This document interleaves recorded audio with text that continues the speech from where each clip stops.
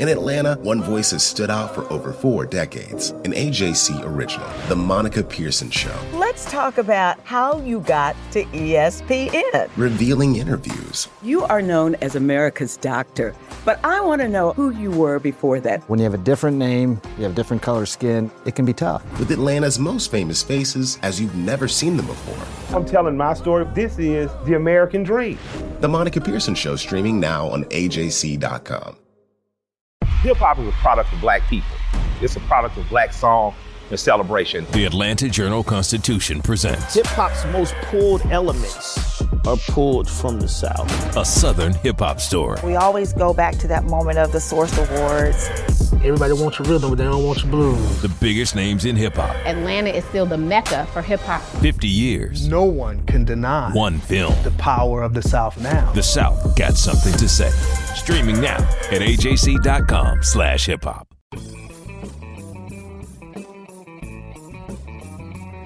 Hello and welcome to the latest edition of the Politically Georgia podcast, where we bring you news and analysis from all the latest Georgia shenanigans in Congress and under the Gold Dome. Hello, everyone. It's Tia Mitchell, the Atlanta Journal-Constitution's Washington correspondent, and I'm filling in today for Greg Bluestein, who is traveling Georgia covering Vice President Mike Pence's visit. So you guys have me today as your host for the Politically Georgia podcast.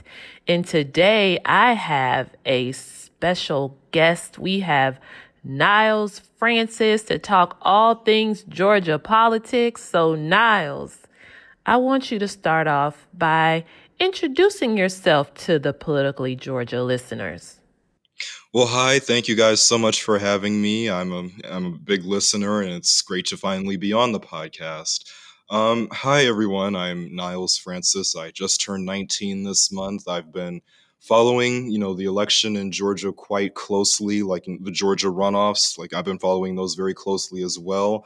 I've been looking at the results in various counties, districts to see how various areas of the state voted and how people voted. Like yesterday, I looked at like how Georgians voted pretty much. Like Biden supporters, they overwhelmingly voted by mail or absentee. Trump supporters, most of them chose to vote in person on election day. So that's kind of the thing that I spend my time doing. Like, I hate that, I never expected to be covering an election in the middle of a pandemic, but I don't think you did either, Tia. So I didn't. And we're going to get into a lot of the analysis you've been doing with the election. But just in case folks missed that, Niles is 19 years old. And he is part of what we call election Twitter. So, Niles, you're a freshman at Georgia State, right? Correct. Tell our listeners, before we get into the nitty-gritty, how old were you and how did you get involved in kind of elections data and mapping and all the cool things you do?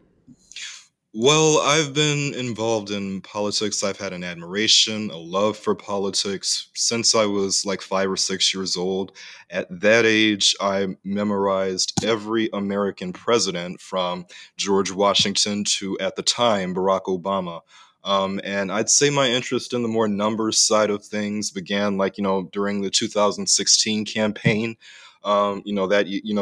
Election night, I saw all of these reporters and analysts on TV looking at all these different counties, like saying, okay, like if you get votes out of here, that changed the results. If you get votes out of here, out of there, then stuff like that. So I'd say those conversations and those breaking down data from people like, I don't know, Steve Kornacki, I'd say people like that kind of, inspired my interest in data and numbers and things like that. And now you're doing this stuff yourself. All of these guys, the Sabatos Crystal Ball and all these election data sites. You're working with them, right? Yeah. I've contributed to Larry Sabatos Crystal Ball. I've contributed to their website several times, and I'm pretty sure I'll be doing it again before the Georgia runoffs. So keep an eye out for that. So. Okay, so now we have established your bona fides. We have established that you are one of those people who knows not only elections in general, but Georgia elections specifically. So let's start there. First of all, what are your thoughts about Joe Biden winning Georgia, and what are some of the takeaways you've, realized as you look at the data? Well, I'd say, Georgia has long, Democrats have long sought after Georgia for many, many years, and they've always come up short. Democrats have long argued that, okay, the changing demographics, the changing, the bleeding of suburban whites in, metro Atlanta counties, they've long thought that Georgia is ripe for a flip, but they've always come up short. This time around, we've seen suburban, Trump bleed suburban white support, and then combine that with Stacey Abrams and her work with Fair Fight, registering new voters and bringing new voters to the polls and educating voters on mail-in balloting, stuff like that. I say it was a combination of several things that kind of that propelled Joe Biden to victory in Georgia. It's interesting that Biden was able to win the state as 2 years after Abrams ran that blockbuster gubernatorial campaign and came up short.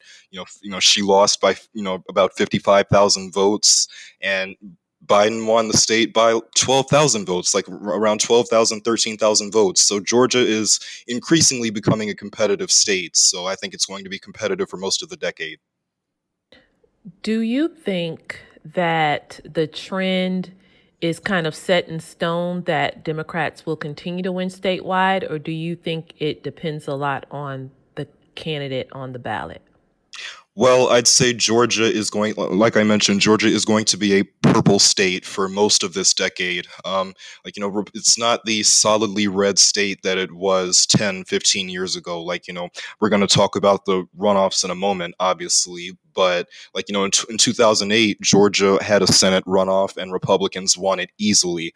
I can't see them winning this one easily this time around because so much has changed in the last 10 years. You have a lot of new voters. You have a lot of, Georgia's population is exploding, and some voters are, those suburban whites that I mentioned are, leaving the Republican Party and, starting to vote more Democratic. So Georgia, I'd say it's going to be an increasingly competitive state for the next 10 or so years. I can see it going the way of a state like Wisconsin, where it's going to be increasingly close at the presidential level for many, many years to come.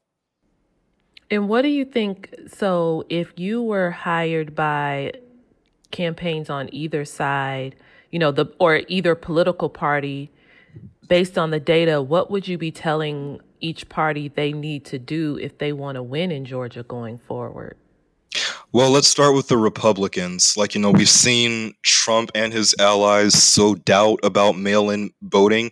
Secretary of State Brad Raffensperger said this week, I'm sure you saw this, he said this week that, Trump's, attempt to delegitimize mail-in voting has, it kind of dampened his chances in the state. He was saying that somewhere around 20,000 Republican primary voters in June requested a mail-in ballot and did not vote at all in November. So, if we're talking about, say, these upcoming runoffs, I would advise either Senator Perdue or Senator Loeffler to run a strong mail-in ballot campaign, because that's what Democrats banked on and it worked. So that's what I would advise them to do, is to encourage their supporters to vote early or by mail, because that's what the Democrats prioritized in, this month, and it paid off for them at the presidential level.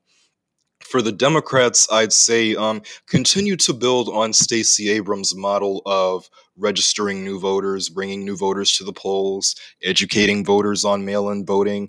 I'd say continue to build on Stacey Abrams' model, which she has spearheaded for the last, for most of her political career, is that you have to register new voters and bring new voters to the polls.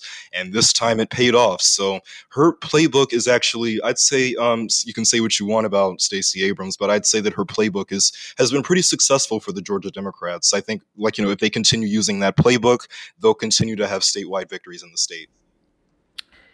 So you mentioned this Senate runoff, and I think, for disclosure, we know that would you consider yourself a Democrat, a liberal?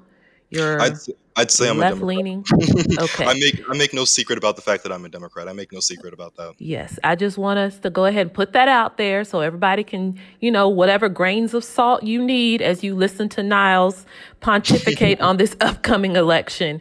So, we've got the runoffs coming up on January 5th, and we know the balance of power in the Senate is at stake. And one thing that I keep getting asked is, do we think voters in Georgia will be able to absorb kind of the national framework of this runoff? And how important is it for voters in Georgia to understand the national kind of stakes that are at play for what, normally would just be Georgia's picking its senators? Well, Tia, you come from Florida, so you know a thing or two about, nationalized races, I'd say. So, but here in Georgia, we've had our taste of, nationalized races before. Like in 2018, we had that blockbuster governor race with Stacey Abrams. That race set fundraising records. We saw unprecedented amounts of money spent on, that governor. Stacey Abrams was vying to become the first Black female governor in the country. I'd say that Georgia, we know what it's like to have, we've gotten our first big taste of nationalized races with that governor race. But I'd say that Georgia has had runoff elections before, right? We've had runoff elections before, but never with the stakes this high. Never has control of the United States Senate hinged on not one, but two Georgia runoffs. So I'd say that voters need to be very aware on both sides. Voters need to be very aware of these stakes in these runoffs. And I think that you're seeing with the Republicans, they're basically arguing that, okay, if Democrats win the Senate, they're going to get rid of the filibuster. They're going to pack the court. They're going to make D.C. a state. They're going to pass the Green New Deal. Basically, the Republican, pretty much the main Republican talking points. With the Democrats, they are basically arguing that if we can get these two seats, then Vice President Harris will break the tie, that we can make sure that Vice President Biden has the congressional mandate that he needs to confirm his cabinet, confirm his Supreme Court picks, pass his legislation. So I'd say that both sides are making a really, really big push to tell voters how important the stakes in these runoffs are. Like I mentioned, Georgia has had runoffs before, but never have the stakes been this high. These are probably going to be the most expensive Senate races that Georgia has ever seen. So. And how intense do you think it's going to be? What does that mean, the most expensive race? What will voters see on the ground? Well, they can expect, I'm seeing them right now, a lot of TV ads from outside groups, from the candidates. They can expect to see a lot of yard signs, around the town, around, on the highway and things like that. And they can also expect a lot of the heavy hitters from both sides to be campaigning in the state. Today, Vice President Mike Pence is campaigning for Kelly Loeffler and David Perdue. Of course, Greg is covering that today. And for Democrats, you can see a lot. You can expect to see a lot of the Democratic heavy hitters, crisscrossing the state as well. I expect to see Stacey Abrams on the ground for both Ossoff and Warnock in the coming weeks.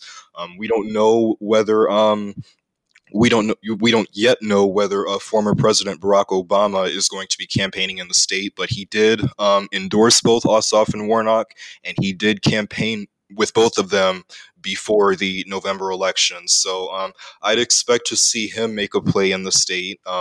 So it'll be interesting to see, how many of these, national figures campaign in the state in the coming weeks and months. Republicans so far, they've had Mike Pence, they've had Tom Cotton, Rick Scott, Marco Rubio, a lot of Republican senators campaigning in the state. Democrats, I have not heard much about, which Democratic, national figures will be campaigning in the state yet, unless I missed something. But I'm sure we can expect to see people like Stacey Abrams and Barack Obama crisscrossing the state.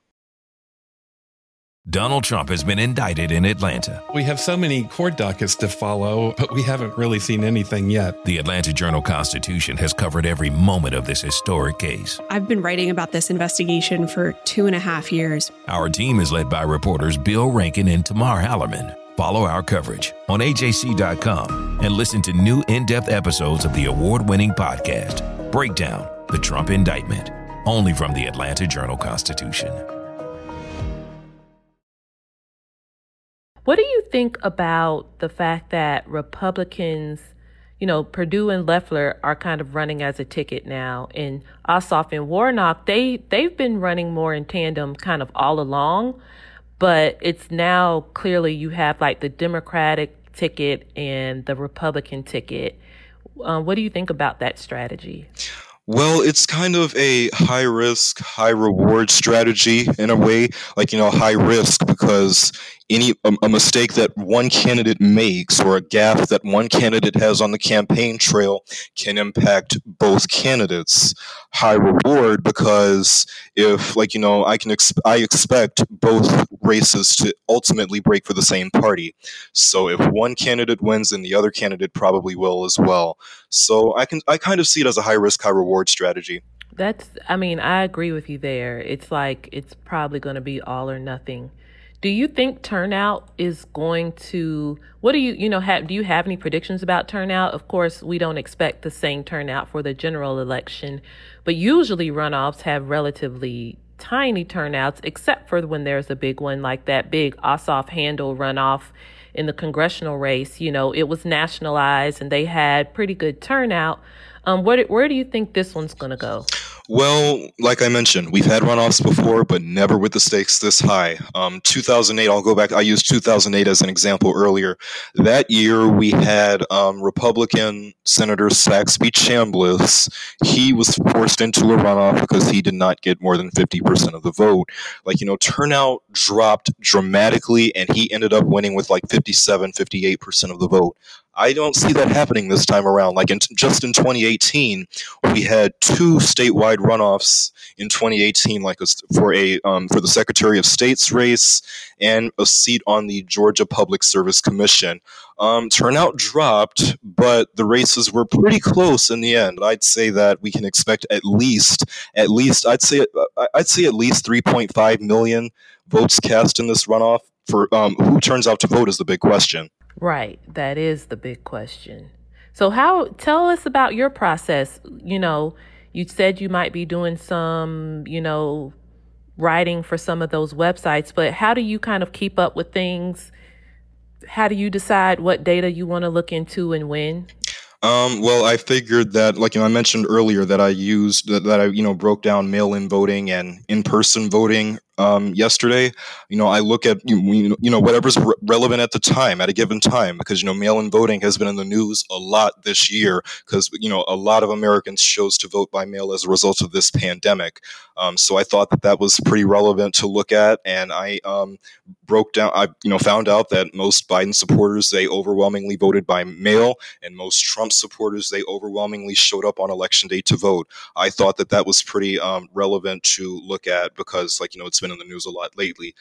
In terms of what I like to look at, Georgia, we have no shortage of interesting political, elections and political trends in Georgia. So, we have a lot of them to look at. It all depends on how, what I'm thinking about on a given day. I live in Cobb County, so I may be looking at something in Cobb County soon. Georgia has had two competitive House races in both Georgia 6 and Georgia 7. So I may be looking at those in the near future. I looked at Georgia 7 already, but I may be looking at Georgia 6 in the near future. So it really all depends on what I'm thinking about on a given day, what kind of conversations I'm having with friends, or what I'm writing about. It all depends on various factors, but we're going to be spending a lot of time on Georgia in the next few weeks. So I expect to be breaking down a lot of Georgia races over the coming weeks. Well, before I let you go, let's talk a little bit about national trends. First of all, do you think President Trump will concede, and do you think there will be a peaceful transition of power? President Trump, the thing that we all know about him is that he's unpredictable. So I'm not sure whether or not he is going to concede and, usher in a peaceful transition of power. I do know that former Vice President, now President-elect Joe Biden, will be sworn in as the 46th President of the United States at noon on January 20th, 2021. I know that for a fact. Whether or not there's a peaceful transfer of power really won't matter, because once he is certified as the winner by the Electoral College, he will become the next President of the United States. And why do you feel so confident? I mean, we have, all these polls come out saying that there are a lot of conservative voters who don't believe Joe Biden is a legitimate winner. Why do you feel so confident that the Electoral College and all these processes will play out as intended? Because a lot of these states have a lot of legal, loopholes and a lot of legal. There are a lot of laws basically preventing, we're seeing President Trump today meeting with Michigan lawmakers, lawmakers in the Michigan state legislature. He's basically going to ask them to sort of nullify the popular vote in Michigan and award him Michigan's electors. Both of Michigan's Republican leaders in the Michigan legislature have said that they are not going to do that under any circumstance. I don't think they'll end up doing that. Primarily because it will lead to lots of lawsuits and, it won't lead to a peaceful transfer of power. I'll say that.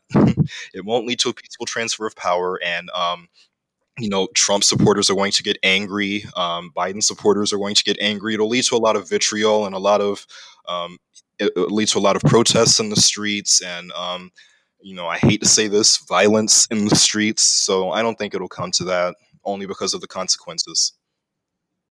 And so you just think that states have enough kind of safeguards in place for things to go as planned without too many surprises? Yeah, well, Secretary Raffensperger here in Georgia basically said today that, he's a lifelong conservative. He's a Trump supporter. He is disappointed that President Trump did not win the state. But in the end, he is the Secretary of State. It is his job to certify the winners of elections and count all of the votes. He has said that he plans on certifying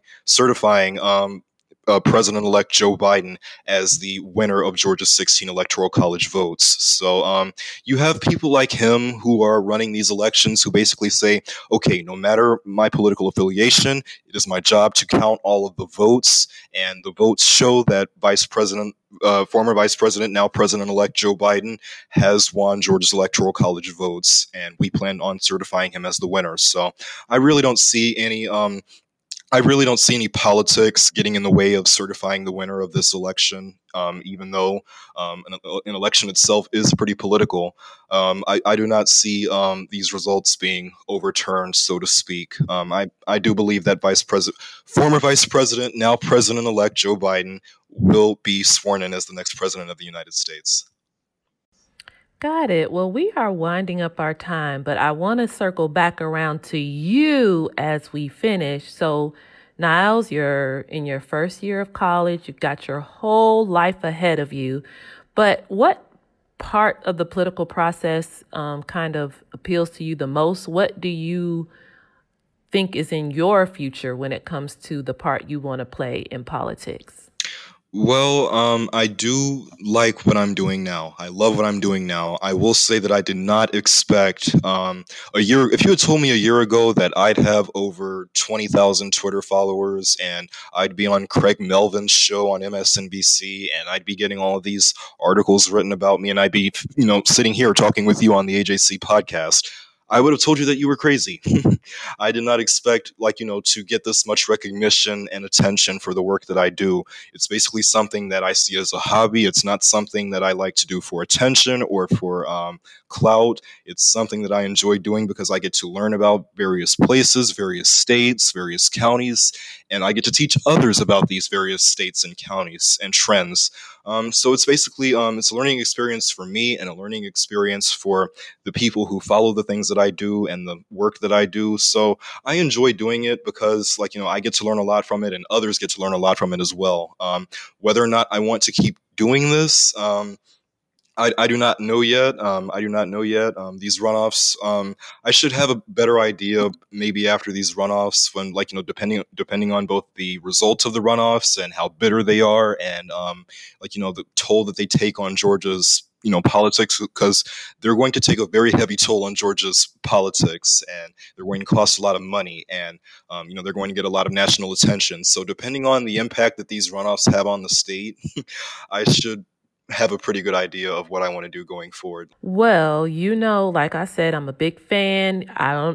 I look out and check in on you, and everybody knows, don't you mess with Niles. So I'm glad that when I got to guest host this podcast, you were my guest, and I hope we can have you on again.